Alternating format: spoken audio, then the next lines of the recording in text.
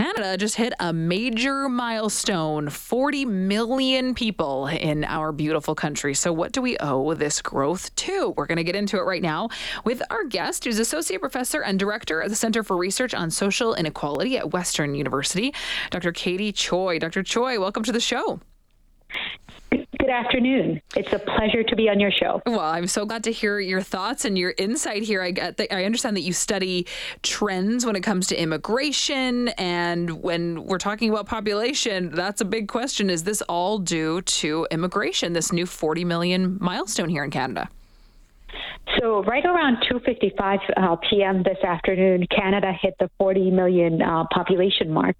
There are three sources three demographic sources that have contributed to the population growth. They're births, death, and immigration, with disproportionately large shares of the population growth, over 95%, coming from international migration.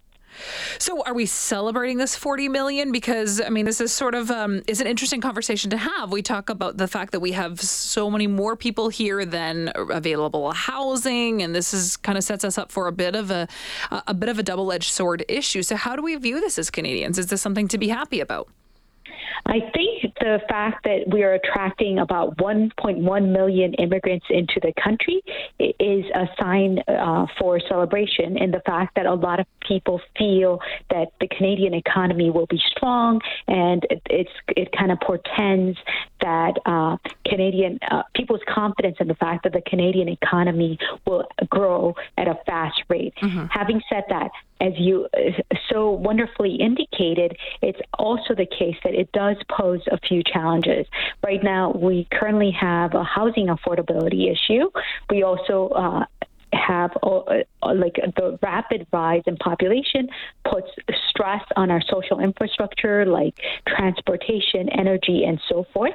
So I think that the population growth itself should be something that we celebrate, but we need to make adequate investments towards social infrastructure to ensure that all Canadians are thriving, and there's an environment where everyone can thrive. Yeah, well said, Dr. Choi. I completely agree with you. I think that we need to be really thinking about this in a reasonable and productive way, because this is likely not going to stop. You talk about the fact that this is something that's happened quite rapidly. What are the predictions of what our population is going to look like 5, 10, 20 years down the road?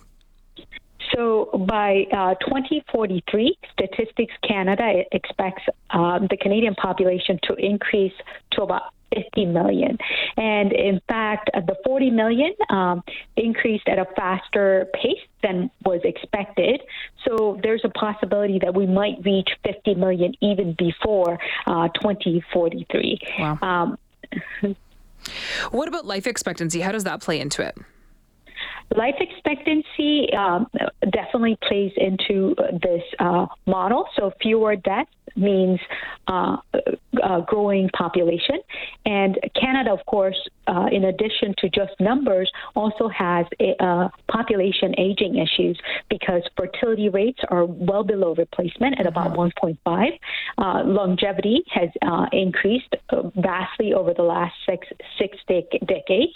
So in order to mitigate the adverse consequences of population aging, there has to be an influx of international migrants in order to be able to sustain the economy.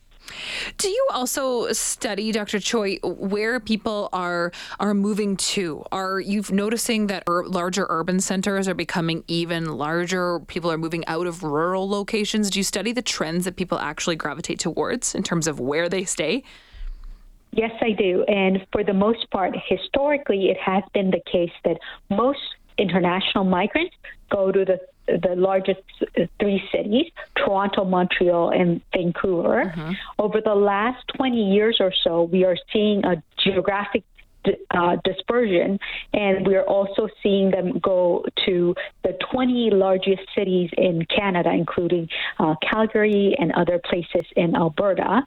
And over the last few years, due to the cost of living crisis that Canada has with the housing affordability issues and so forth, it's actually the case that we're even seeing more geographic heterogeneity in where immigrants go. And in fact, we're seeing increases in newcomers going to smaller cities, going to Atlantic Canada, and other places as well.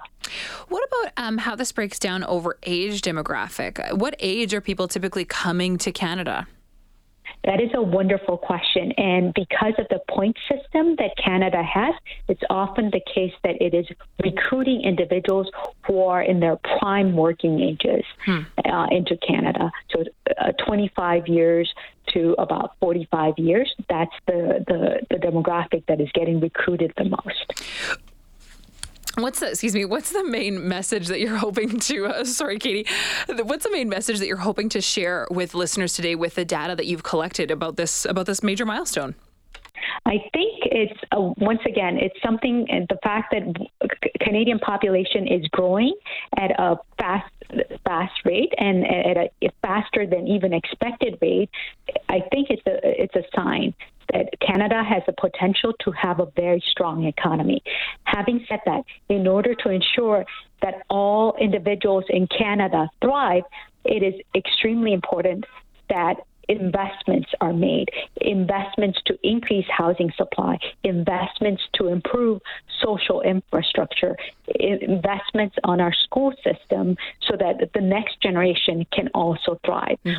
All these things together will ensure that Canada becomes prosperous. Well, Dr. Choi, thank you so much for all of your work on this and for explaining it this afternoon. Really, thank you for your time.